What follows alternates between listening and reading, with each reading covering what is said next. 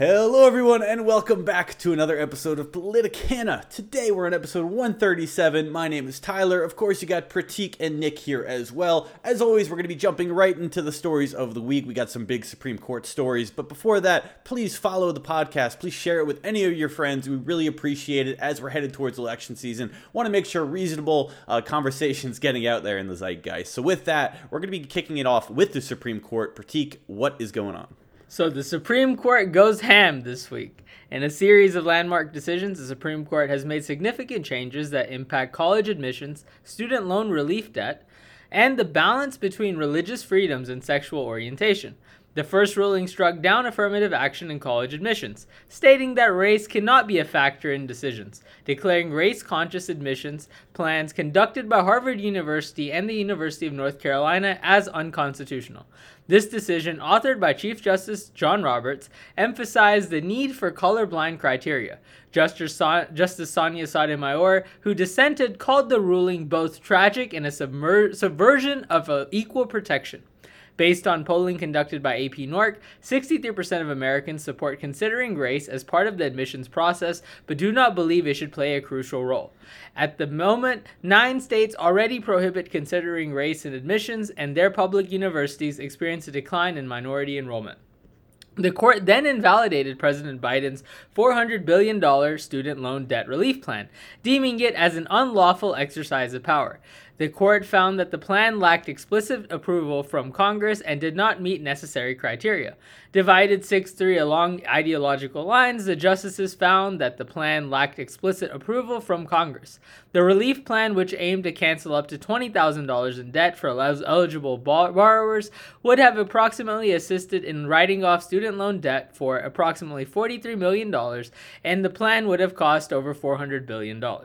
This setback puts pressure on the administration to find alternative ways of addressing the issue of student loan debt. And lastly, the court's ruling in 303 Creative LLC versus Ellenis prioritized religious freedoms over sexual orientation. The decision favored a website designer who objected to creating designs for same-sex weddings based on her belief.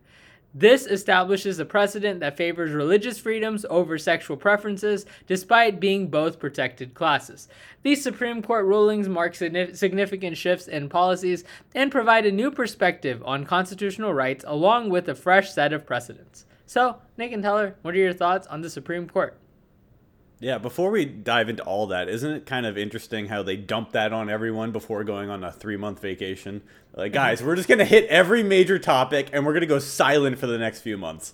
That's a bit ridiculous. But look, these are big decisions, all things we've talked about before. Starting at the beginning, starting with the affirmative action case. Personally, I think it should be more income-based, or at least take into account income levels more than it does right now, and not be solely race-based. But at the same time, there are historic injustices, obviously, with certain groups in this country. They obviously had negative impacts on their outcomes, their education, and all that. And because of that, that's why we have affirmative action in the first place. But then you'll have someone like Thomas Sowell come out and say, because you're allowing these students to enter these colleges that maybe they wouldn't have qualified for otherwise, people look at them negatively. And because people look at them negatively, maybe their performance isn't going to be as good as because of that. And all in, it's just going to create a toxic environment that's not meritocratic and the kind of environment we want to see in America.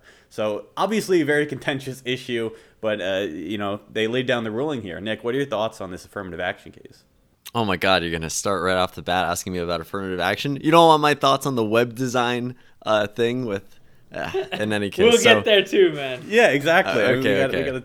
So affirmative action, like you said, there are a bunch of historical injustices that contributed to this. Specifically in the case of UNC, which is party to this case, black students were not allowed to enroll in that university up until the 60s, I believe. So absolutely, it makes sense to have the reverse policy to encourage more black students than otherwise would be encouraged to attend if they were prohibitively barred from attending the institution in the very first place.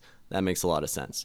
100 years from now, I would hope that affirmative action is no longer needed. Like in the very far future. What is the point that you could say it would be acceptable to not have it? And that's the difficult that's thing. The question that everyone's trying to ask, because a lot of people would say right now it's kind of irrelevant. It's more, like I said, based on income than it is specifically based off race at this point. So what is the tipping point? And do we have to go past the tipping point to recognize what it is?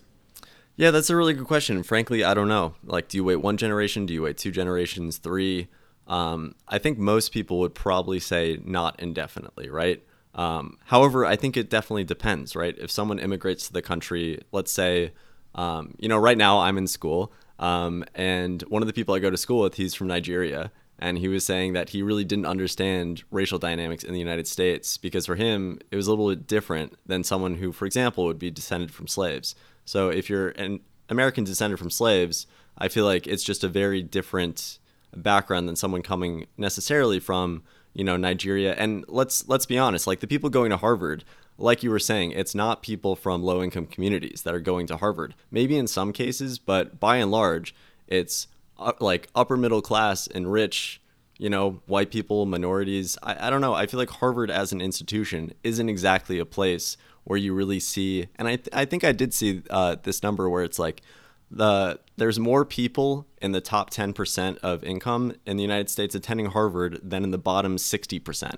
So it's very much, weighted in terms of that. But at the same time, you would say, well, that's a failure of the school system leading up to that.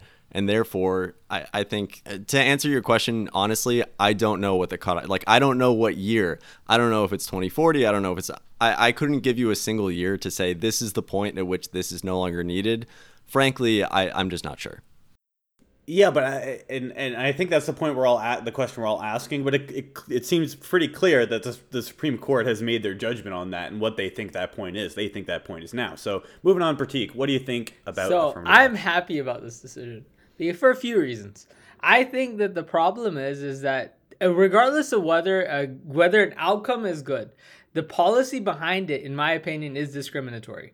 Whenever you're comparing people based on their races, you're looking at that as a qualifier. You can't change your race. I'm Indian. I'm not going to become any other race. I'm always going to be Indian. So the problem is that you're looking at a physical trait of somebody, and that's going to determine whether somebody's going to get into a school or not. Now, I do understand that it's better to diversify. We need to go through these processes. We need to have more multiracial schools and all this stuff. I'm not against that. I am just against the philosophy that this should be an indicator whether somebody gets in or not. Now, I do think a lot of things, especially on income lines, plays a big role. There's people that are going to be, whether white or black or Asian or wherever their race is, based on where they live, it's going to influence, their income levels. It's gonna influence, what kind of schooling that they got, which is gonna influence whether they would make a good candidate for the school or whether they have enough money to enter that school.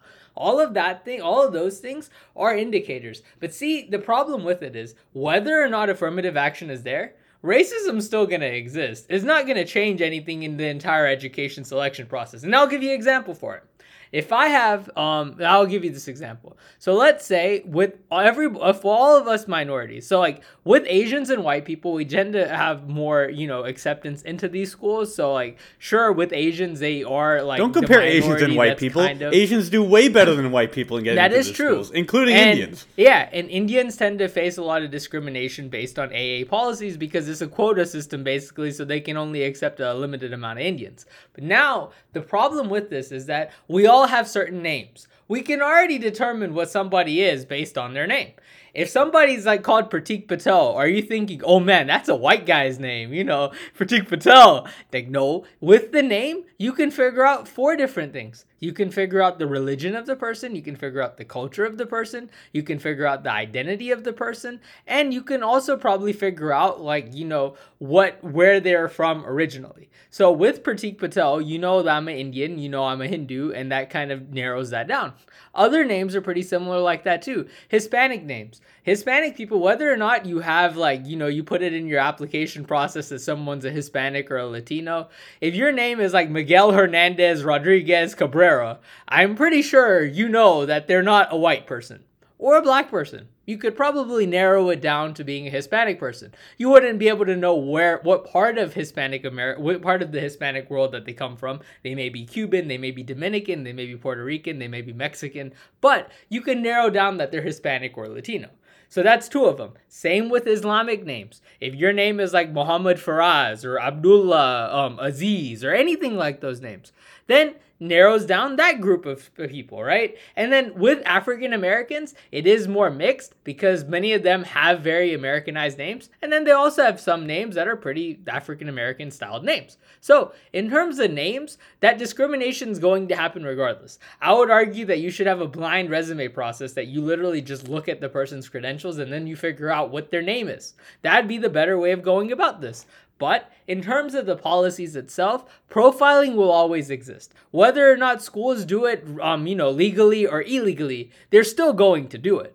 And, every single school, and I know this because me and Tyler both went to Elon. When we went to Elon, how much diverse population was there in the school? There's not much, but every single admissions brochure that you saw, every single thing that they did in the admissions building was always focused on diversity. They were even recruiting tour guides that were diverse to make sure that the school looks more diverse than it actually is.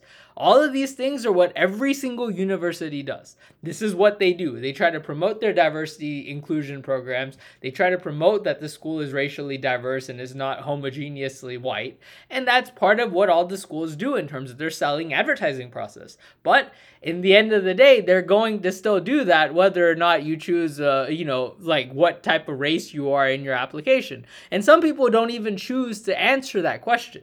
So you get to that point where these things are issues, but I do think that these issues will always remain issues.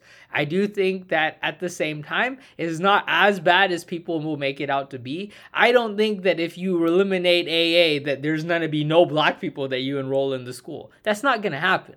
There are really intelligent people of all races in our country. It's not like all white people are the only ones getting into the schools. If you even look at it in the demographic income level aspect, there's as many rich white people as there are really poor white people. And that's because there are just a lot more white people in this country than every other race. So in all those aspects, I just think that we have to forget about the big policy itself, in my opinion, is racist.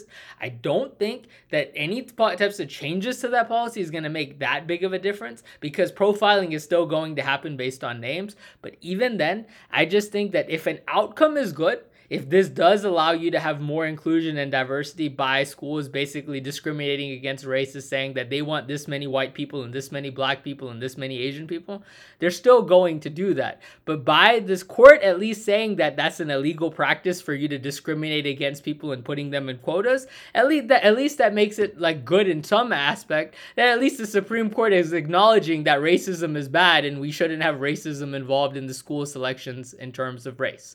So that's my theory about this. And again, I know Nick is going to disagree with me, but I've thought about this Why a would lot. I disagree with you? You literally talked about your own experience as someone who's in a group which, you've talked about it before on the show, where I don't think you've used the term overrepresented minority, but if you look at the breakdown of how schools listed out, it's underrepresented minorities and overrepresented minorities. And like you were saying, Indians will fall on that that list of being overrepresented, like you said. And that'll be a sort of a point against them. And is that fair? No, it doesn't seem like that face value. What I wanted to ask is, one thing that has come up in response to this is, okay, well, if you want to totally level the playing field and get rid of affirmative action, why don't you get rid of legacy admissions as well? Where basically for Harvard, when it came out, you actually had, I think it was double the points assigned to you as an applicant if you were the child of a legacy admit than someone who is from a minority group. And so does that not tilt the scale even more in favor of people who already are... But you can't get rid of it because they get funding from the alumni. So the the alumni financial expect incentive, their kids to be able to go to the school. So that's just a circular. I mean, that's nepotism. Morally, I agree with I know we can all legislate rationalize it that. and explain why the schools would prefer legacies because of more donations coming in down the line. It makes It's a sense. business But at the same at the end of time, the day. just I guess on a moral basis, if we're saying we need to level the playing field so that everyone has an equal opportunity at getting into the same college, regardless of their race, regardless of their background, what have you. You shouldn't have legacy students. I agree with you. I was just curious. Yeah, but we don't live in an ideal world. This is the issue. Morally, I'm 100% in agreement with you. I just think, from a practical perspective, look, I haven't donated that much money to my schools that I went to. I'm sure if my kids wanted to go to the same schools, I may donate a little bit more. But now if I was a billionaire guy and I had a lot of money to spend and I wanted to try to get some money I don't have to pay all this money in tax, tax, then I would donate to those schools because I don't want to pay as much money in tax. I just think it all varies. That's why really rich people donate more money. That's why the schools get really rich people. And for the most part, because, before like the 1960s, a majority of the people in our country that were really rich were white people. That's tipped the scales in the favor of that race. But I do think in the future that's going to change. It's not like all white people in this country are wealthy. You have as many poor white people in this country as you have rich white people, but the fact is that there's just so many more white people in this country that if you look at it in terms of per capita, if you look at it in terms of demographics, if you look at it like what percentage of the race is wealthy, you're going to see more white people in this country wealthy. But I just think that it's not a very good indicator because at the same time, like, you might, whatever area you're from, wherever you're from originally, depending on your background, if you're immigrated here, if you're first generation, whether you're third generation, that's all going to influence things. And to be honest, white and black and Hispanic and Asian are all really racist demographic scales in the first place. If you're white, you could be Irish, you could be Scottish, you could be British, you could be French, you could be from America originally. I mean, you could be Dutch. That's so many different aspects. Then, like, look at Tyler. Like, if Tyler didn't tell me he was Italian, I wouldn't necessarily know he was Italian. I would just be like, oh, he's white. But that's pretty racist, right? Because Tyler's Italian. You're Russian. Same thing.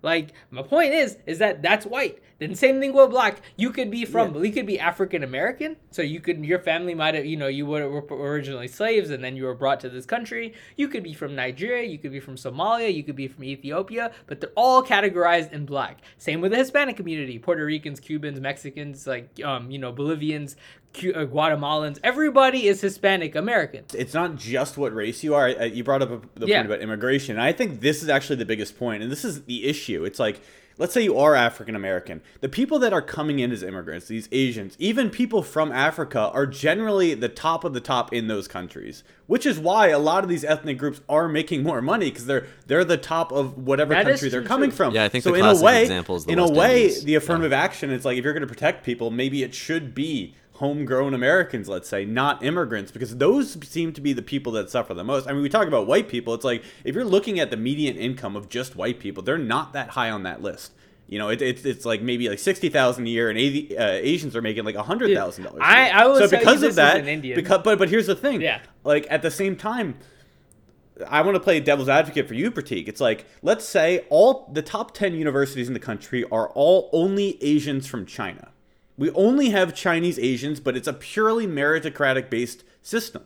Is that okay with you? Because that could be an inevitable outcome if we have no other factors being taken into account here except for pure merit, which on the one hand sounds okay because it's like you want the best students to do well, but on the other hand, it's like, don't you want, Americans, let's say, or people being born and raised in this country to also do well and not just the immigrants that are coming in?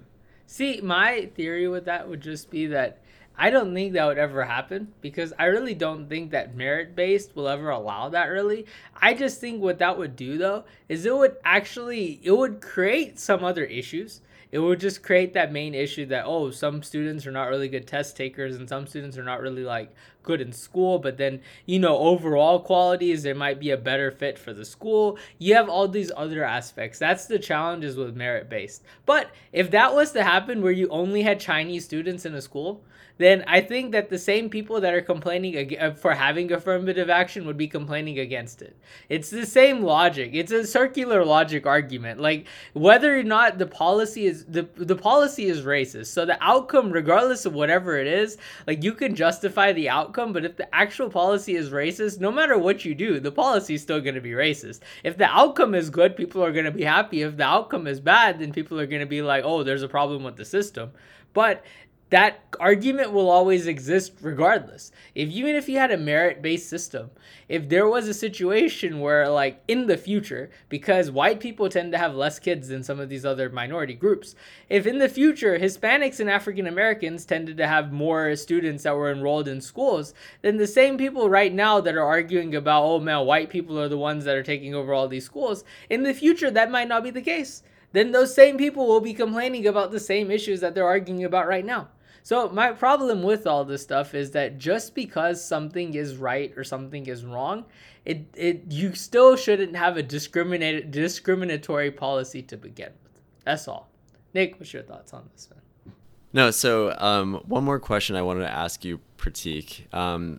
A few episodes ago, I want to say this was almost 2 years ago at this point, one of the things that Tyler said very early on was sort of Thomas Sowell and others have said, and for those who don't know, Thomas Sowell is a very famous black economist. He studied alongside Milton Friedman, was very influential as far as the neoliberal school of thought went in economics. And so he wrote, he did a number of studies basically looking at how different immigrant groups, like you were saying, where, you know, there are different ethnicities under single races, and some of those ethnicities, especially immigrating from certain countries, tend to do better than actually a lot of, you know, other groups that have already been in the United States for a while and what have you. And so one of the things that Tyler said very early on is that, you know, that Thomas Sowell was saying that if you have this policy, then students who attend these institutions under the policy will somehow think that their achievements are lesser, or that someone is going to say you only got in because of affirmative action, and that somehow takes away from their achievements.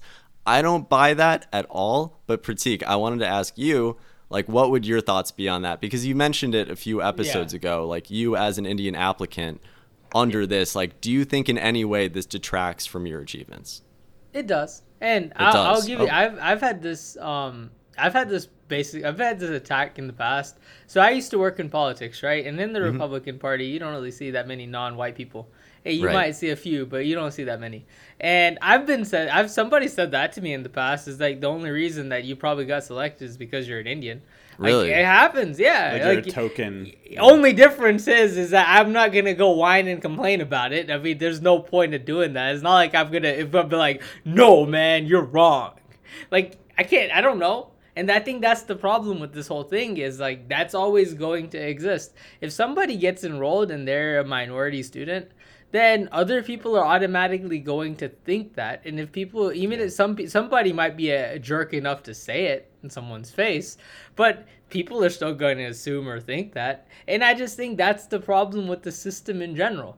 And I think that system's still going to exist. Whether or not you eliminate or keep affirmative action, it's not like that's going to change. Like, it's still going to be like, oh, Pratik Patel, that's not a white person's name. We need to accept him. He's adding to the diversity inclusivity of our school. It helps us bring in more revenue in the future. Like, were you ever on the cover? Were you ever on those tour groups? I actually was never. And that's at AU I was. AU, like, you know, it's the same thing where AU was like, all they talk about is diversity. There's like diversity this and diversity that. And we hate all the white people and we want to be more inclusive and we want to create a, you know, utopian society. They always had me, they always contacted me to be in all those tour, you know, like those tour groups to try to like bring people in, because they're all like, oh, if a minority talks to them, then they might be convinced to go to the school. And I'm a better speaker than some of these other people that they probably had options as well, but I'm sure that it's because of my color and me not being white. It puts me at the top of the list, man. It's like but a here's benefit. Here's the deal. To Pratik's credit, for everyone to know, he's never played the race card to like gain an advantage. As long as I've known you, Pratik, you've never said, oh, I should get that because X, Y, Z. Not once. So just to put that out there. Thanks, man. All right, now let's move on to student loans. Let's get to the flip side of it, student loans. So I think with student loans, the big challenge is just that, you know, they have this $400 billion giveaway, basically. It's all tax money. And from this $400 billion, they're trying to help students that have, you know, accumulated a large amount of student loan debt to be able to get wiped off, so then they don't have that stuff in their system, and that allows them to have more credit to be able to do other future things.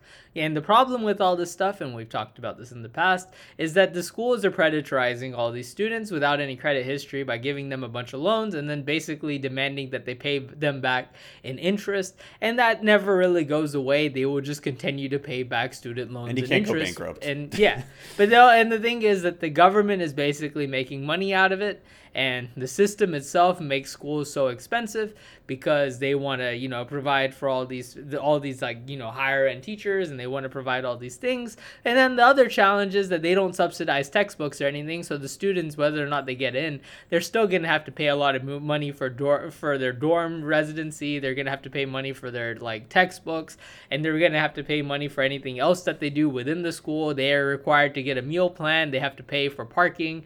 All of those things are always going to exist. So it's going to be a ripoff for students anyway. But the whole system is basically predarizing the kids that are getting enrolled.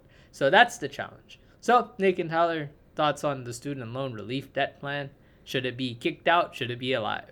I'm just thankful it's kicked down the line because it'll finally apply to me in the future. Yeah, no, joking aside, like I really do think that, it's so strange to see online, for example, if you go on Reddit, which skews young and more liberal, people will say, oh, this is going to freeze an entire generation of Americans out from ever owning a home because these interest payments are just going to keep adding up. You're going to take ages and ages to pay off your student loans, etc. And then on the other side, if you look at the Wall Street Journal commenters, they say, good. Take some personal responsibility. You're not allowed to shirk this. If you took on a loan, you need to pay it back. Do whatever, right? And it's like there's the two ends of that. But on the other hand, I just think it's kind of talking past each other, right? People in our parents' generation, college didn't cost the same amount that it does today. It costs way more today. The amount of hours that you would have to work at minimum wage or otherwise today is like 10 times the amount that you used to have to be able to work to actually pay for your college education. So, and feel free to, look that up in terms of what the actual numbers are. But I think it's like that stark. I think it's gotten so much more astronomically expensive. And on the one hand, it's had the benefit of, funding a lot more programs so that you actually have more students coming in to get a college education. That's the one plus. On the other hand, at the same time that you have so many students coming in, the costs have really soared to the point where it is a huge burden. And it is proven so burdensome that a lot of people are struggling to make these payments and keep up with everything else in their life. For example, people of our generation are pushing off things that our parents did at much younger ages. For example, home ownership, settling down. Like all this stuff gets pushed further and further along because just cost of living and everything is higher than when our parents were our same age and were able to attend college for cheaper. So I think it's kind of the intergenerational thing of not understanding where the other is coming from, because someone in our parents' generation would say, oh, well, I worked my way through school. I was able to pay for it. But the thing is, the costs are so much higher today. And on the flip side, to be fair, though, devil's advocate, someone would say, well, if the costs are so high, why don't you just join a trade? We should not just say the college degree is the only path to success. We should say we should have more plumbers, electricians, all these blue collar jobs that actually pay you very well. You'll make a very solid wage. And you don't even have to spend all these years at college. You don't have to go into debt. You can apprentice. And of course, this ignores the fact that there's a lack of apprenticeships. There's actually all these electrician shortages and a lack of people who actually want to train the next generation because the amount of jobs available. It's a whole mess on both sides, but like that would be the counter argument. It's like not everyone needs a college education to succeed in the United States. We shouldn't be pushing this on every single 18-year-old who has no idea how these interest payments are going to affect them for the next 20 years, where they could still be paying off their student debt before they even really own their house. So, Tyler, yeah, go ahead. But even still, and we talked about this before, if you don't create a system that's going to create the output we want, doing away with the debt today does nothing for us in 10 years. Right. It's a short-term Band-Aid Are we fix, every single 10 years going to go, oh, we're creating this huge burden against the young, and because of that we need to do something, because we didn't actually solve any of the problems. This doesn't solve any of the problems except helps Biden get reelected, because a ton of people are going to get some relief from their debt. They're going to like that. They're going to vote in Biden, but nothing's going to actually fundamentally change about the education system. Because of that, my solution to this is clearly administrative staff in colleges need some work. But if the government's going to subsidize anything, it should be for certain trades. If there are certain trades that are crucial for the security and survival of America as a whole,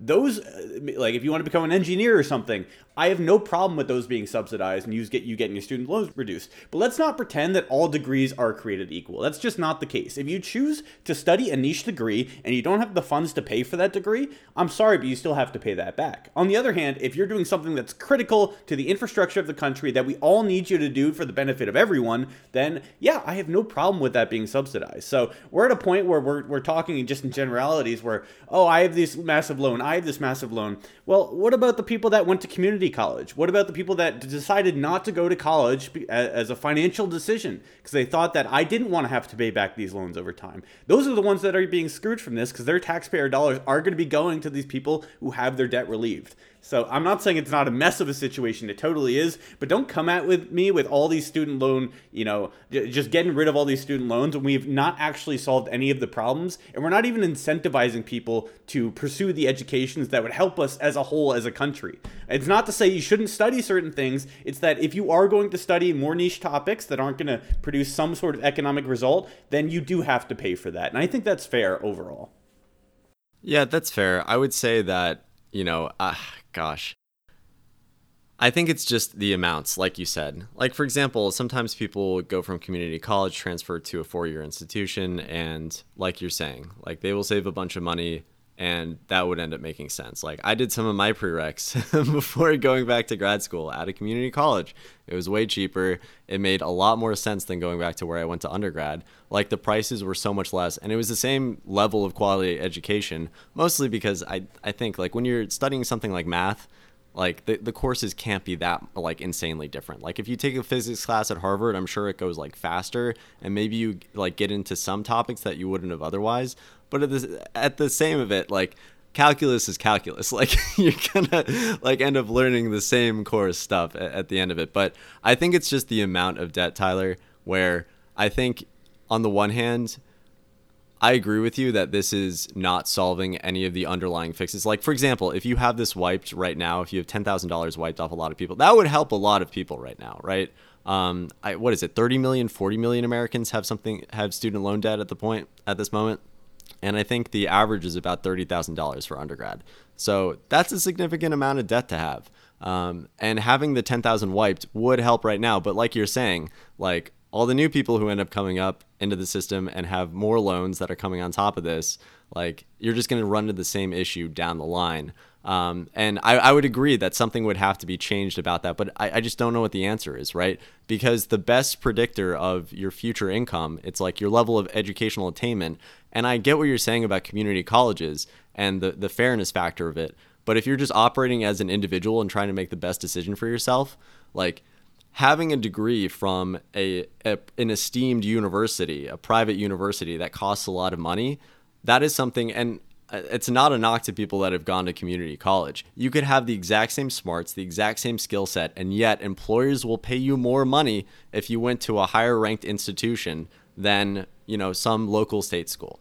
So, well, but here's the deal. State schools specifically, they cost way less, and that's a better economical decision for a lot of people, that people specifically said, no, I'm not going to pay $10,000 a year. I'm going to pay $50,000, $60,000 a year because everyone else is doing it, because that I need to do it. I don't necessarily believe that that people going to state schools, for instance, are making way less money. If you study a trade like engineering, you're going to do well out of school no matter where you go. So yeah, but then we get back into the affirmative action thing, because then you have why are we states like subsidizing Mississippi. the top of the top universities in the country? To me, if we're going to have private schooling, it makes no sense to say that, you went to the best schools, so we're just going to wipe the. But like, the most fact that you had Americans pay didn't for go the to those schools. best schools. I know that I made the argument saying that they should, and that it's in their best interest to go to as good of a school as possible, which, coincidentally will cost more money than the alternatives, right? People do that all the time, where they'll pay full sticker price at another university. Then, like, for example, if you were offered like a full ride to, one of the SUNY schools in New York State versus Harvard, like at full price, I don't know. I feel like a lot of people would justify at 18 being like, yeah, I'm going to go to Harvard because that'll do so much more for me than going to this state local, even though it would be way better for you financially. But that's definitely a bit of a straw man. But what I wanted to say was the affirmative action thing, tying it back to that one more time. Like, if you look at a state like Mississippi, black college enrolled students, it's about like 13.5% of the state. The graduating high school students in Mississippi, 50% are black. And so, like, there's this huge gap in the people who actually will go on to attend, like, the state schools that you were saying that people should be able to attend and afford. And then at that same point, like, I don't know, I feel like these two things like get directly back into one another, where it's like, yes, it is the funding, but also, like, how do we end up closing these gaps? Because like you were saying, if something like a community college, like a state university system, is not, for example, we could argue all day about affirmative action at like Harvard, Princeton, Yale, whatever. But when it comes to just state schools that everyone should be able to attend, like all the Thomas Sowell arguments about someone going to Princeton and failing out, yeah, they don't work. All of that goes out the window because like attending a state school is what you should that should be like the goal for a lot of this stuff. And it's not happening right now. And you're seeing those huge disparities. So, and frankly, like, I don't know what the solution is. I don't think anyone really does. I'm sure people have a lot of good ideas for it. And we should close half the private institution, half the private colleges in America. We should full communist system. Tomorrow. Just everyone goes to the same school. It's all online. It's all Arizona State University. If you want everyone to get education, guess what? You water it down. That's just the nature of how things work. If you're going to dilute resources to everyone, it's all going to be watered down. So is that what we want in the end? Or you can do what New York City did, where, for example, you have all the rich boroughs in New York City, and for the New York public school system, what they did when Bloomberg was in office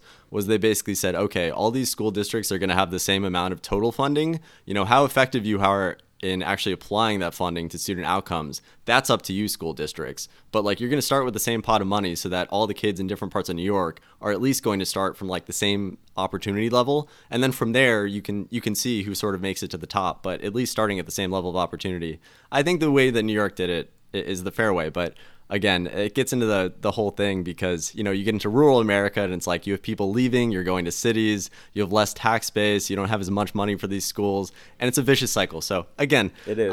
Let's definitely move on to the next topic. Yeah. Take us there, please, dear God. Well, Pratik, if you wouldn't mind, just reread the last paragraph in the article. So, lastly, the court's ruling in 303 Creative LLC versus Ellenist prioritized religious freedoms over sexual orientation. The decision favored a website designer who objected to creating designs for same-sex weddings based on her beliefs. This established a precedent that favors religious freedoms over sexual preferences, despite both being protected classes. So, that's the story. Yeah, so here's what I'll say about this. If I walk into a McDonald's and I order a hamburger and they go, you can't have that hamburger because of who you are, that's discrimination. But if I walk into a McDonald's and say, I need you to make me something that's not on the menu, and they say no, that's not discrimination. And I think that's kind of what the case is here. I don't think individuals should necessarily be coerced into doing certain things, services that they don't actually provide, just because someone else believes that it's discriminating against them. And, maybe I actually was talking to Jenny about this. Maybe there's levels where if you're a big enough corporation, more of these things have to be taken into account. But if you're a mom and pop shop, if you're an individual contractor and you make websites and they're like, oh, you have to make me a website for this gay thing, you're like, that's not a service I do. I don't think you should have to do that. So I believe the court made the correct decision here. I think the other main thing here is just that whenever it's something specific, right? So like we always bring back that wedding cake example. So like you have that one bakery shop and there was a gay couple that wanted they were getting married. So they wanted a wedding cake that was made for them. And then that bakery shop said no, because it goes against their religious principles. And then that was like, a heated topic at the time. This is similar to that. I think it's one of those where it's not really about what's the right or what's the wrong answer. It's based on perspective. If you are a really religious person, let's say you are someone that is a really Christian person, you go to church every Sunday, like this is like, you believe that having, gay people getting married, it goes against your God, it goes against your religion, and it violates all the religious principles that you hold dear. And now, like with the court system, obviously gay people are now a protected class. So with gay people being a protected class and you yourself being like your religious principles, so what you believe is the word of God, being against that, those same people, because they believe that that's not right, then you're going to always have this kind of qualm that will always come up. There's no right answer to this. If the Supreme Court was to rule the other way, then you would have had all these people that were religious be like, why is the Supreme Court going against my religious values and my beliefs? Because they're putting this other protected class over me, and religion is also a protected class. So either way you go about it, people are going to be pissed off. And in my opinion, I do believe this. I think if somebody is gay, that's like a certain trait of somebody. You could have short people, you could have brown people, and then you're going to have people that are gay. It's not All three. something you can change, right? It's not like, these people have like the ability to be like, yeah, man, I don't feel like being gay today. I want to be gay tomorrow. Like, that doesn't happen. It's a trait of somebody. It's not like, if it was up to me, I'd be really tall, man. I don't know. People like, I'm like 5'6", I'll be like, yo, I want to be 6 foot today. This is what I feel. But it's not up to me, right? So I just think it's the same concept where there's not really a right answer to this question, but it's like you're basically asking like, what does the court prefer more? It's a conservative court. If this was a liberal court, they would be doing the opposite side. They would be like, you want to protect the, sexual orientation and the freedoms of these people for them to be able to, be treated like everybody else. And that's a fair argument. But at the same time, like from the religious aspect, by you making that decision, you're discriminating against the religious people because the religious people haven't done anything wrong either. They just believe that their God tells them that this is a sin to them, and they don't want to make some product for them. Now, it's just a matter of perspective. I don't really think that there's one side that is more right than the other, but it's all based on where you stand. The conservative court is going to stand more with the religious side, and the liberal side is going to stand more with the people that are of different sexual orientations. I was trying to make this a very politically correct statement, so bear with me here. It's not all perspective, it's also options. So, like, let's say every single web designer in the country is like, I'm not going to make a website for gay people. Like, that's something that as a country we should look at and go, okay, that is actual discrimination. No one's going to be providing the service that should be provided otherwise. But if you can walk to the next store and they have no problem making it, wouldn't you want to give your money there anyway? I mean, we could at some point speak with our dollar. That hopefully that's what the capitalist system does. We pick and choose who we want to succeed by where we're spending our money. For instance, if you look at the wedding cake scenario, that couple had been going to a bunch of different cake places to find one that would actually say no to them so that they could make it a court case. And I'm not saying that, delegitimizes the entire argument. I'm just saying it's easy to go find people that won't provide you a certain service and go after them for that. But at the same time, if you have plenty of other options, I don't think it's too big of a deal, if that makes sense. Yeah, I fully agree with that. I think because you have other options in this instance, like, frankly, like, this woman is not Walmart. Like, she is not a major public company that everyone shops at every single day and relies on. This is a very niche website services company where she wanted to expand it. And the strange thing is that, like, for example, you talked about the wedding cake for the gay couple. This isn't even that. She hasn't even offered these services. So the case is Lori Smith. She wanted to, include wedding websites, but only for heterosexual couples. And she wanted to post a message on her website saying that.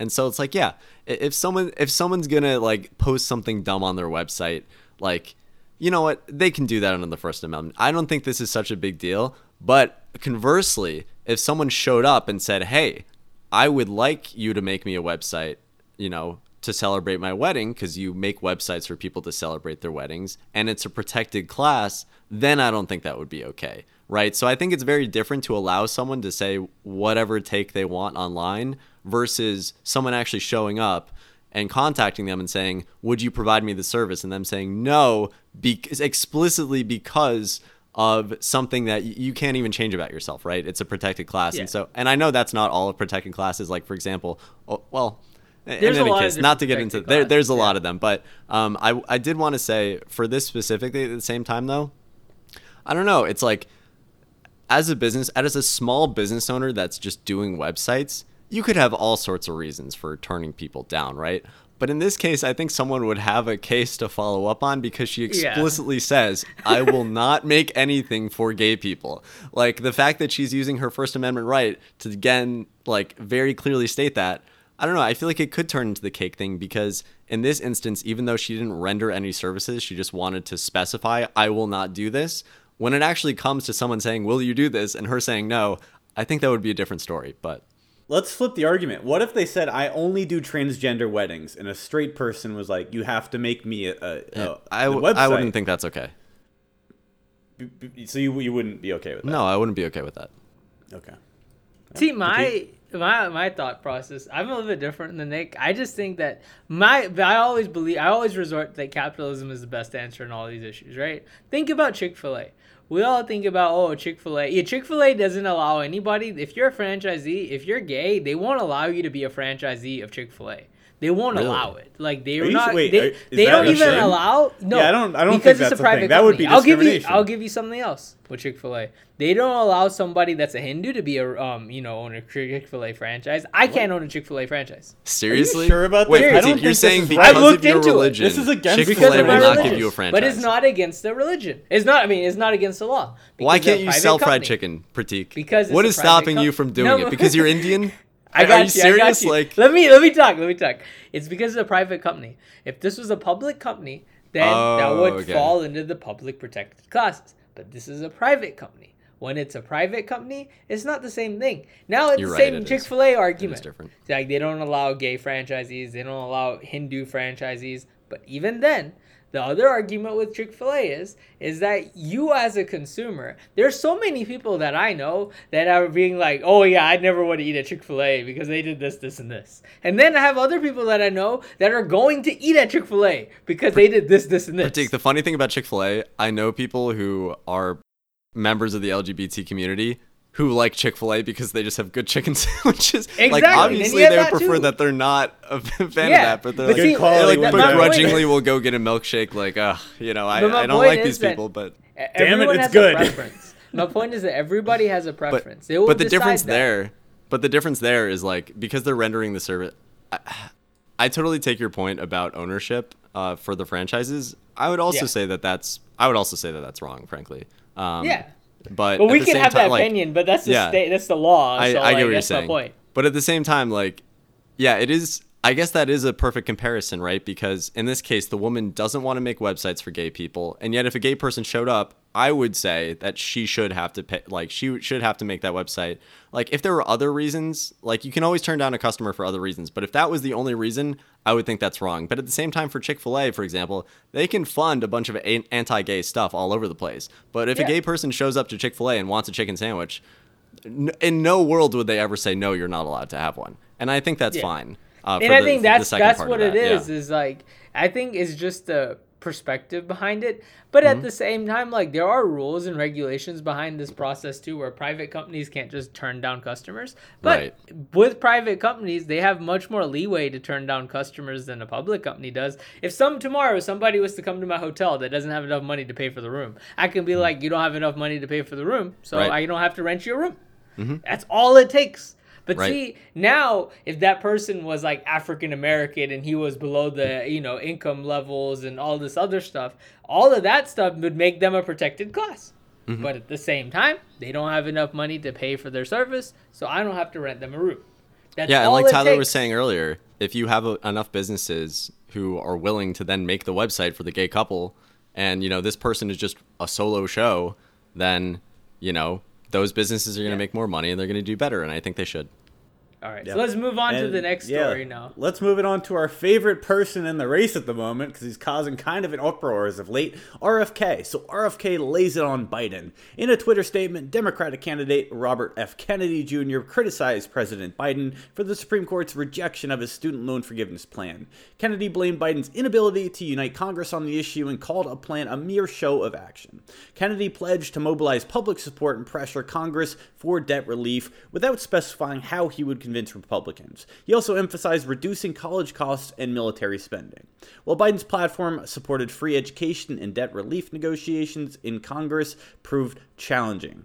Kennedy currently polls himself around 17% when polled between the three declared nominees, Biden, Crazy Crystal Lady Williamson, and himself. In a recent interview, RFK said he will not support Biden if he wins the primary. So, got some more statements from RFK. Like I said, he's been in the news lately. He's been rising in the polls. What are you guys' thoughts?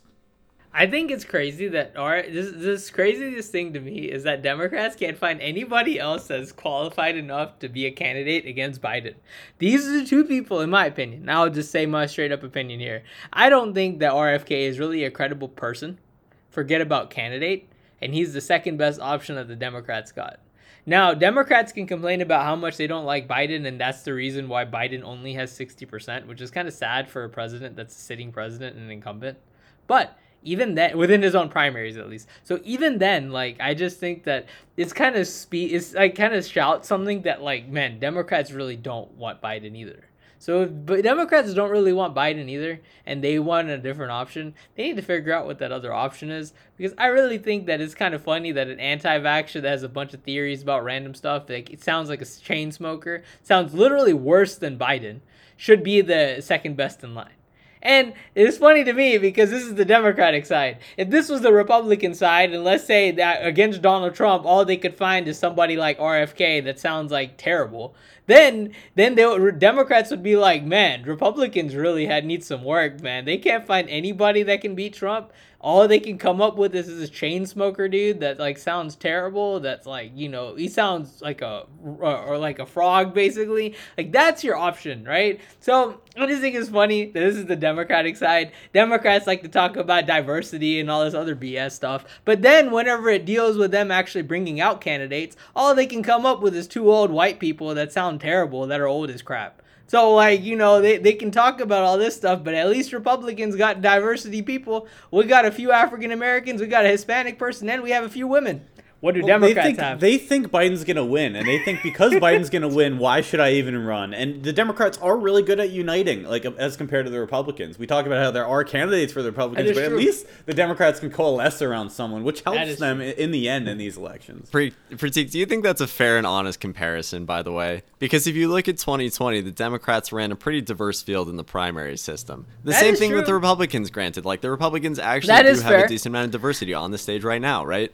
But at the same time, now, the reason why they're not doing any of that is because the Democratic Party itself is not finding people to run against Joe Biden. There is nothing, there's no wind at the sails to actually have a candidate come challenge him. You know, people keep asking, like, Gavin Newsom, Warren, you know, even Kamala Harris. I'm sure someone has been like, all right, even Kamala, Michelle Obama. We're going to do it. Yeah, Michelle Obama. Dude, people would 100% elect Michelle Obama, okay? Like, I genuinely think that if she ran against Biden, I 100%. Genuinely think she would win, okay? You're right. And that's the thing. But they're not looking for anyone because, as we've talked about so much, like, they are so scared of if Trump is the nominee, who's going to beat him. Joe Biden has beaten him before, right? Is that going to be the same thing this time? Maybe. But he's shown that he can do it. And I think as long as, for example, if Trump wasn't in the race, and we've talked about this a ton, if Trump wasn't in the race, I think that Democrats would say, hey, Joe, let someone else come in. You did your thing for 4 years. Nice job. Pat on the back. Go retire and like live a nice little life for the rest of your days, right? Go live on some farm somewhere, right? Yeah. You'd be like Jimmy Carter, or buy a peanut farm, just go hang out there, right? Just grow some peanuts all day, Joe Biden. You know, Hunter Biden, he's still be smoking crack, banging prostitutes. He's going to be, you know, doing whatever he does. But Joe Biden, he can just hang out and have a nice day on the prairie. All right.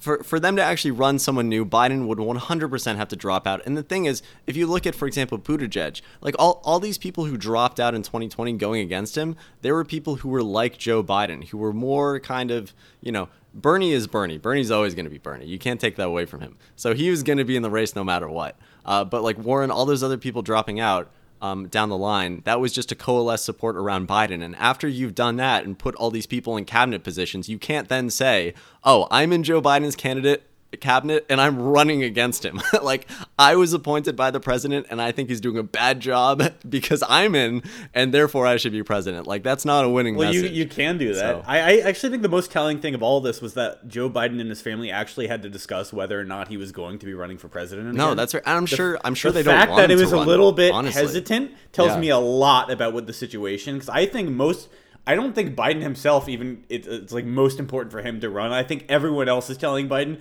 for the sake of this country, you need to run. Right. Because you're the only piece in the person that beats Trump. But the thing is, like, the problem is that all these people, all they talk about, right?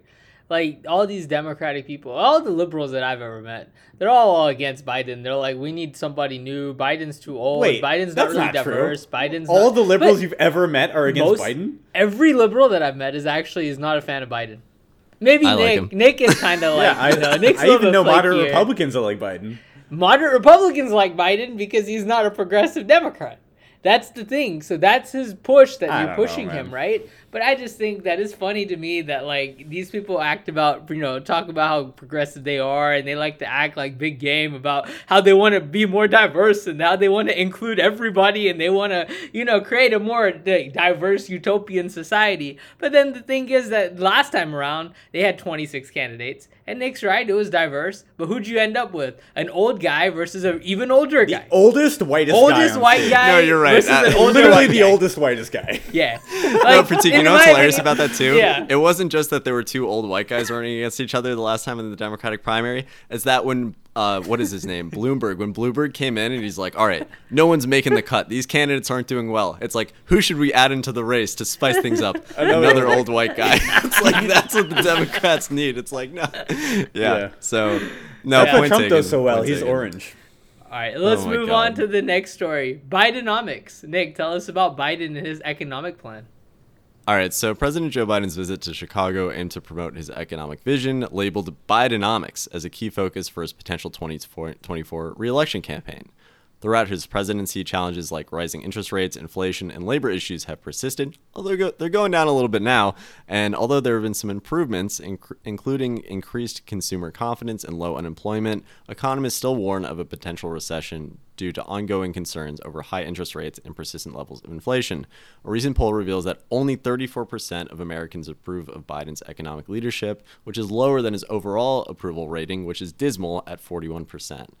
Biden defended his administration's efforts, criticizing previous Republican tax cuts. The poll also exposes a weakness in his own party, where some Democrats say that they have limited support for his economic record. And to try to sway the public's opinion on this, Biden's aides are focused on consistent messaging and really trying to emphasize his accomplishments. One of the big things they say is investing in infrastructure, that he's pro-union, which he keeps trying to sell, plus sort of building out all this battery and clean energy manufacturing in the country, which frankly I think is going to be very good for the United States.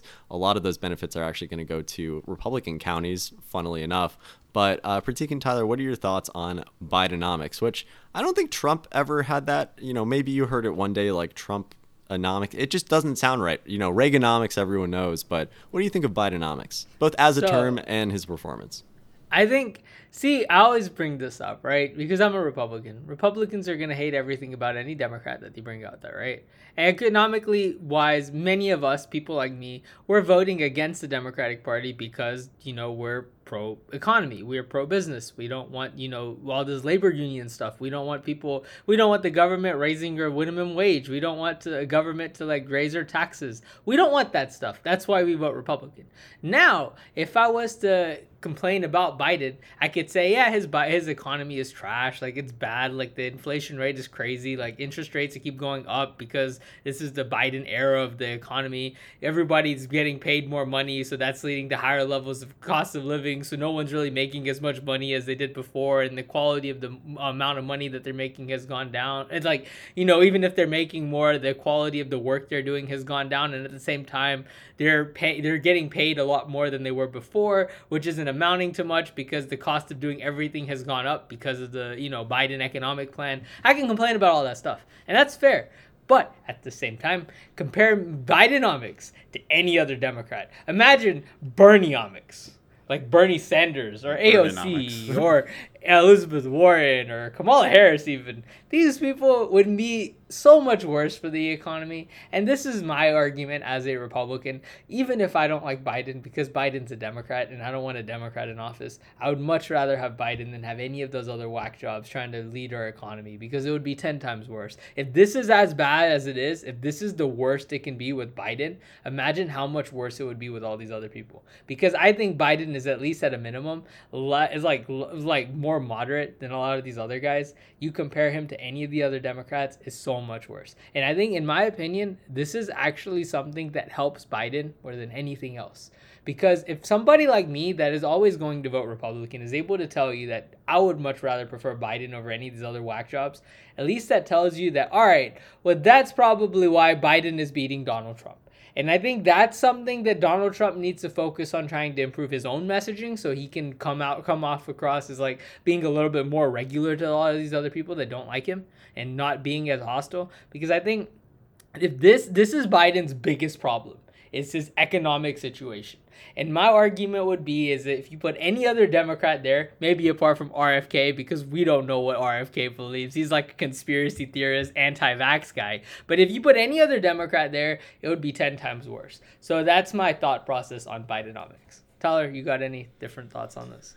You know, I think Biden going into office faced a lot of headwinds coming from COVID, coming from lockdowns. Now we have geopolitical conflicts around the world. A lot of what's gone on in terms of the economic situation can't be directly pinned on Biden, but in a presidential election, you will be blamed for everything that does happen. So because of that, he needs to come out strong for the economy. One-to-one, him against Trump or really any Republican, he loses the economic debate outright. I don't think people can question that. If people are purely rational in the capitalistic system and only looking for that, I mean, it's 100% you don't vote for Biden. But at the same time, I think Trump in particular is such a toxic brand that it's almost irrelevant what he believes about the economy, how he would improve the economy, because people that vote against Trump aren't doing it for economic reasons necessarily, at least in my opinion. They're doing it because he is toxic, because he's divisive, and they want a more moderate person running the country. Pratik, you're talking about how even some maybe moderate Republicans can side with Biden because he doesn't go too far to the left. And because of that, he appeals to such a wide base of people that he is a great candidate for the Democrats. This is the saddest part of it all. He is their best candidate. He's old, and if he can literally stand to be in the next election, he's very likely to win, regardless of the economic situation. Bidenomics, I mean, his package in particular, I don't think it's anything special, but he does need some sort of messaging to tell people, this is something we're going to be tackling. This is something I'm going to be focusing on and going to improve in the future. And whether that's true or not is, up for you to decide, but at the same time, I don't think this is going to play as much of a role as maybe it has even in previous elections because of specifically Trump's toxic brand. But going against someone like DeSantis, I think he gets wiped out on the economic front. Yeah, I would agree with a lot of what you guys said. I don't think that this is going to be some major win that he can claim, especially when the messaging on the other side has been so consistently against him. And I think when gas prices go up, for example, when they're going to again, Republicans are just going to hit him on that over and over and over again and say, this is Biden's fault, even though we could all sit here and say, oil is a global commodity. It is shipped across countries, across oceans. Like, the United States alone does not control the price of oil. Like, Biden doing something is not going to significantly alter it. But at the same time, he is the leader. And when you are the leader of the country, like, you have to take all the good and the bad as well. So he's going to catch a lot of flack for anything that went wrong, even if it isn't explicitly his fault. So agree with what a lot of you guys said. Let's move on to Pence, though, who doesn't want the Federal Reserve to even exist in the first place, I don't think. Pratik, what's going on there? So Mike Pence wants to end the Federal Reserve's employment mandate, while Jerome Powell acknowledges the limits of interest rates in addressing labor shortages. The dual mandate established in 1977 aimed to allow monetary policy to promote full employment and stabilize prices. Pence emphasizes protecting the currency and achieving full employment. Former Fed Governor Lawrence Mayer explains that price stability is crucial during high inflation and low employment, while both mandates are important during normal times. So basically, Mike Pence wants to go back to what the world was prior to Jimmy Carter, where we used to have fiscal policy basically run the show. And since Jimmy Carter came into being, where the economy was really bad, the interest rates were really high, the inflation situation was really bad, then we started to have the Federal Reserve have more power over monetary policy. So that's what we call the dual mandate. So Pence wants to basically get rid of the dual mandate and just allow fiscal policy measures to dictate, how the economy runs, because he just believes that the Federal Reserve is doing a really crappy job and they don't know what they're doing. So, Nick and Tyler, what's your thoughts on Pence? This is stupid, dude. Republicans have come up with this shit every single year since, like, the dawn of man. And they're like, oh, we should get rid of the Federal Reserve. The country would be so much better. You know what? We should go on a gold standard. We should do all that. And, to be fair, there's a lot of arguments in favor of having, like, the gold standard back to actually peg our currency to something that you can actually, like, touch and feel and has inherent value in some way. But at the same time, like, all the Fed Reserve stuff, like, that would just fly in the face of, like, all the, like, human history's monetary policy and, like, how that has developed for so long. We talked about Sowell and other people, Friedman, whatever. Like, you need to have some sort of central bank in these economies today to actually do pretty well, to even have a hope of doing pretty well. So I think it's just, like, one of those fun things where you say, oh, abolish the Fed because people are mad about interest rates going up, right? That's a popular thing to say. But, for example, if gas prices went up and there was one agency agency that was like overseeing gas prices, you say, get rid of that. And then it's like, it doesn't matter if it would make any sense or not. It just sounds good. And, it'll make you feel good for a second. But like Mike Pence, like, this is the thing. I feel like he has to say out there stuff or really like dig down and say, oh, I'm so conservative. I'm so like consistent. And like really, I care a lot about the ideology, because there's no way he's going to win. He knows that. And I really think that for Mike Pence, it's like cementing a legacy where at least he's respected as someone who like had some vision, had some ideas, and stood out in some small way. Because when it comes to the history books on Mike Pence, like, what are they going to write? The guy was a wuss. Like, what are they going to say? So, like, on some level, I feel bad for him. But at the same time, we've said this so many times on the show. He has to say stuff like this to even be in the public eye, because any other thing he says, Trump supporters are going to say Mike Pence betrayed us. That's why Trump lost. That's why he's not in. It's because of Mike Pence. He is all to blame, and the man never stands up for himself. I wish he would grow a backbone and say something, but he's never going to. And, on the one hand, you could say, oh, it's just his religious background. He's very chill. He's not aggressive. He's a principled man. He's polite. But that's a bunch of BS, okay? If someone comes out and says you should be killed, your family should die, and you don't say, you're like, oh, I think they're misunderstood. Like, give me a break. Like, I don't know. I just think Mike Pence needs to actually do something with his life, and what he's doing right now, like, I get it. I get that he's saying this stuff, but like, really, who cares? No one's voting for him anyway. Loved it, Nick. That was awesome. Dolly, you got any thoughts on this? So Nick's a big fan of Pence. No. Look, there's nothing I can say. I actually have after nothing that. against him personally, by the way. Look, and we talked about this. Look, it is a way, like you said about it that I could, or probably Pratik said the same thing. It's like, you said everything I would want to say there, but I will still say abolish the Fed. With that, though, we have some more interesting stories to cover. Let's just move on. We got DeSantis banning permanent alimony. Nick? Yeah, so if, like me, you know very little about divorce law, permanent alimony is a thing, and basically you would pay someone who you divorced in perpetuity, basically until the day you guys die. So Florida Governor Ron DeSantis recently signed a bill ending permanent alimony, a decision that has sparked mixed reactions. Advocates for older women who receive permanent alimony, which, by the way, that's a group that I love, older women, expressed disappointment, believing it would lead to financial devastation. The bill also allows for modifications to alimony agreements when ex-spouses want to retire. Critics remain concerned about the impact on existing permanent alimony agreements, of course. And Pratik and Tyler, what are your thoughts on this? I think, when we usually think about this stuff, it always seems like you would think that this is like something that everybody would be like, whoa, man, how can you ban permanent alimony? But then it all depends on certain situations. There's certain divorces, there's certain marriages that happen where there is one person that is like not the best person in that marriage, that is using the other person in that marriage. And that stuff happens. It's not like doesn't necessarily mean it's one gender or the other. It happens. There's going to be either gender. There's going to be one gender that, is like, problem child in that marriage, right? So I just think sometimes these kind of policies are okay because it allows, like, if there is certain problems that have happened, like the women are always going to be making the money. The men are basically always going to be paying out. But in that situation where the woman is the reason why, like, that the wedding broke up or she was the problem child in that marriage, then this basically allows it to not be permanent. At the same time, it doesn't always necessarily is not that way. Most of the time, it is generally from polling numbers. It's usually the men that are the reason why the marriage breaks up. But there are situations where it is the flip side. So I think sometimes it's better to ban certain things from being permanent if there is certain issues with how that marriage took place. And that way, like, if somebody is a gold digger type person that has only gotten married for money reasons, well, that doesn't happen. So I just think it's a good and a bad. It's issues. As Trump would say about not paying taxes, that just means he's smart. And in that case, Pratik, if someone's a gold digger and they marry someone who's rich and they get a lot of alimony, you know what? I respect that. That just means they're smart.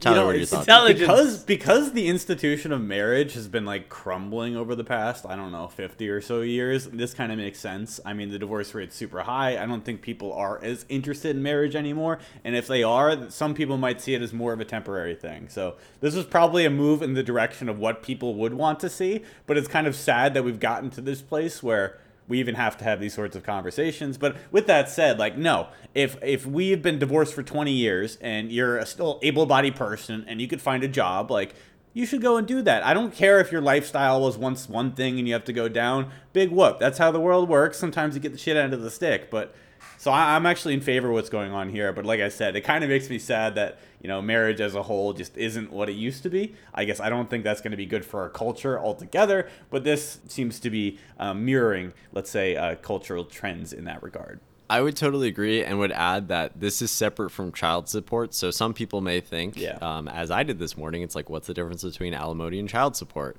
And child support is a separate payment. So alimony is strictly just from one spouse to your ex-spouse. And like Tyler was saying, it's to maintain a certain level of lifestyle. If you married someone who's making a lot more money than you in some cases, it's like maybe you've been out of the workforce for so long that if you were to try to go back and get a decent job, like it's just been so many years that you can't really do that. And so it makes sense that you would have some form of alimony payment to basically say, look, like let's say you stayed out of the workforce to raise the kids and now you're getting paid this money, even though, your children are all grown up. It's like you were out of the workforce for like 18 years or something. Like, okay, here's some money so that you can get by and actually do okay, because otherwise, like, you can't just walk out and get a job if you haven't like actually worked competitively for the last so many years. So yeah, but let's say after 20 years, like if you have 20 years of payments but that's my thing. But that would be my argument. It's like exactly. After a certain, like, if you're married to someone for like 15 years, you have a kid together, whatever, then like 30 years later you're still paying alimony. Like, no, I don't think that's that's okay. And if someone is the point where they're drawing down on disability or something, like, do that. Don't rely on alimony for that. Like, there are other programs that would actually pay for this stuff, and we as a society incentivize that. So, Pratik.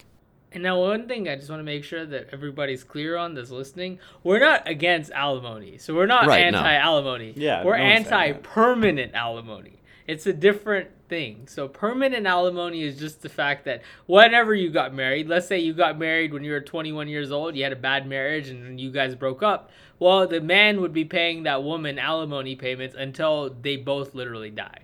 But it's not always. Hold on, I don't think it's always man woman. I mean, maybe for the majority. No, people, I know. But it could be whatever's woman, the higher man, but, like, traditionally. Yeah. But also, I guess this generally becomes speaking, less it is important. more men, though. This becomes less important the more we have dual income households as well, which has been an increasing trend. Where it's like it's even harder to get by on a single family income anymore. So we're really only talking about like the upper echelon of people that can actually afford to have the single. Yeah, you know and this what I isn't mean? like a common thing. Yeah, exactly. Like, permanent is not. It usually has some term limits, and it does depend on like who initiated it, the term of the marriage. Like, for example, if you married someone for like a year or two, you're not getting indefinite alimony payments. Like, that's not how this works. Yeah, but let's be real. These are old rich white women that are outraged, so they might get what they want. You're right. They do usually get what they want. But exactly. Let's turn over to France. Tyler, what's going on internationally? Who's not getting what they want? Well, in France, not a lot of people aren't getting what they want. So we got fires erupt in France. France finds itself in a state of mourning as riots continue for the 5th consecutive night following the police shooting of 17-year-old Nahel Merzouk, a young man of Algerian and Moroccan descent at a traffic light in Nanterre. The unrest has spread to Marseille, Lyon, and Paris. Marseille, my God. No. Marseille, the a true unrest Italian, has spread in Marseille, Lyon, and Paris, where vandalism and looting and arson have left the streets, homes, stores, and vehicles in ruins. Over 2,400 arrests have made in response to the escalating clashes.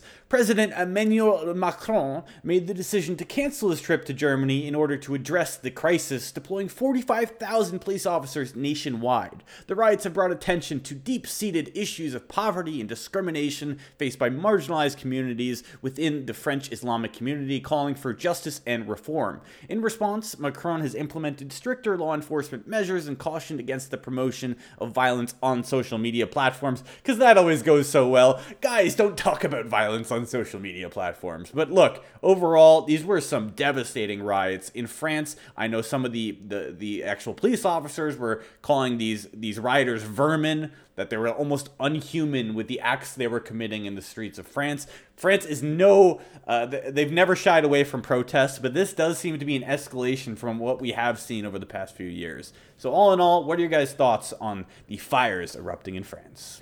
I don't know if you guys remember. So you remember way back in the day, whenever the Black Lives Matter protests were going on, and I was like, man, this is bad because they're breaking into stores, they're burning things down, they're burning cars, they're putting like basically taking to the streets, and people are unsafe because there's a bunch of protesters and rioters just trying to get whatever they can. This is 10 times worse than that. So like these people are literally like, there's been like over 2,400 arrests where these people are literally looting stores just for the fun of looting stores. They're burning cars to the ground. They're burning buildings. They're like, it's basically dangerous to even be outside. That's how bad it is. And the problem with France though is it's not like America. There's 3 big cities, and the cities are big, but they're not that big. So like if this is like all of the streets everywhere, this is actually really bad for that country. And then if you think about it, apart from everything else, it also lowers the morale of all the citizens in that country because they feel unsafe to even go outside because people are literally just like burning the streets to the ground. Like, it's a scary time. And I think my heart goes out to the people in France, especially the people that have been like, you have basically had their whole lives like impacted because of these riots. Like if you had a store and it was burned to the ground, or if you had a business and it was burned to the ground because, these people are just out there rioting, it's scary out there. And I think, sure, at the same time, it's good that they're standing up for Nahal Marzouk, but at the same time, like, there's a level to how much violence that people should do. Sometimes, there's the argument behind why the violence erupts is good, but then you just have all the other moochers. So you have like the original people that are pissed off about it, that are actually genuinely pissed off about the situation. And then you got the hundreds of other people that are just like, oh man, these people are burning the streets. Let's join the crowd with them so then we can take some free TVs out of that department store. Like, that's the issue here, is that, there's actual violence. It's bad. It's caused because there's this actual situation. We need to address that situation. All that stuff is good. But then, it's the aftermaths of all that stuff, where it's all these other people that have nothing really to do with the situation that are just angry and they just want to take to the streets so they can get anything out of whatever they can. And they can express their anger and disbelief. Nick, you have any more on this? Yeah, so one thing that stands out to me is I feel like for a lot of years, people have said, we need to reform police systems to look more like some European countries, right? Where they don't shoot first, they, de-escalate situations. And like England, France, other countries are like held up as, this is how you do policing right. Like, this is how you're supposed to approach things. The whole like, de-escalate things, don't draw a gun, do things the other way. In this specific instance, again, it just goes to my long-standing thing that France sucks, and that in this case, the guy who, like, again, no one should be shot for a traffic stop. Like, that on its face is ridiculous. So the fact that the officer shot him through the windshield for just, like, a routine traffic stop, like, that should not have happened. I think everyone agrees. So, yeah, everyone agrees with that. And so, but I don't know, for me, the big thing I'm taking away, frankly, like, I know it's very different, but it's like, you keep hearing about how there are these systems that are so much better, and I'm sure that it happens a lot less than, for example, in the United States, but at the same time, like, this stuff still happens like all over the place. And yeah. What do you mean a lot less? They protest all the time in France. No, not protest, not protest. Muslim... I was talking about like shootings. Instances of police officers shooting people during traffic stops. It seems to be the case that happens more often in the United States than other countries because we have the gun culture, we have more of a driving culture, so it would make sense that more people get shot at traffic stops. But I was just trying to say that so for me, it was just surprising to see something like this story where like this is the poster child of a story of things that supposedly don't happen in other countries. And yet it did. Yep. I think we can all agree it's not a good thing. But at the same time, so the Islamic relations, that community in France has always been very contentious. They banned the burqa a few years ago. We all know this. So maybe this is outrage more than just a single incident, like the BLM protest, where it was sort of like a bottled up thing. And it wasn't exactly only this situation that led to these protests. I think there's just a lot of frustration within that community, and they've just been clashing with the French community as well for a long time now. So it just seems to be an escalation in that regard, and that's not good to see. As much as I also am not a big fan of the French, at the same time, I don't want to see this stuff happening. So, with that, it's very sad, but we're going to be moving on to some more lighter stories to close out the show. We have tech titans wish to explore their inner Muhammad Ali. So we got tech tycoons Mark Zuckerberg and Elon Musk offered the opportunity by the Italian government to fight in the Rome's Colosseum. TMZ Sports rumored that the UFC president Dana White will be organizing the fight. I actually heard he had a call with them for a little bit. I'm sure it would make a ton of money. So both of the tech giants expressed enthusiasm for battling out in one of the 7 wonders of the world. The battle headline will read hashtag versus rocket emoji. Get ready for the clash of the nerds. Well, look, they've been talking on Twitter. Everyone talks a big game until, like Mike Tyson said, everyone's got a plan until they get punched in the face.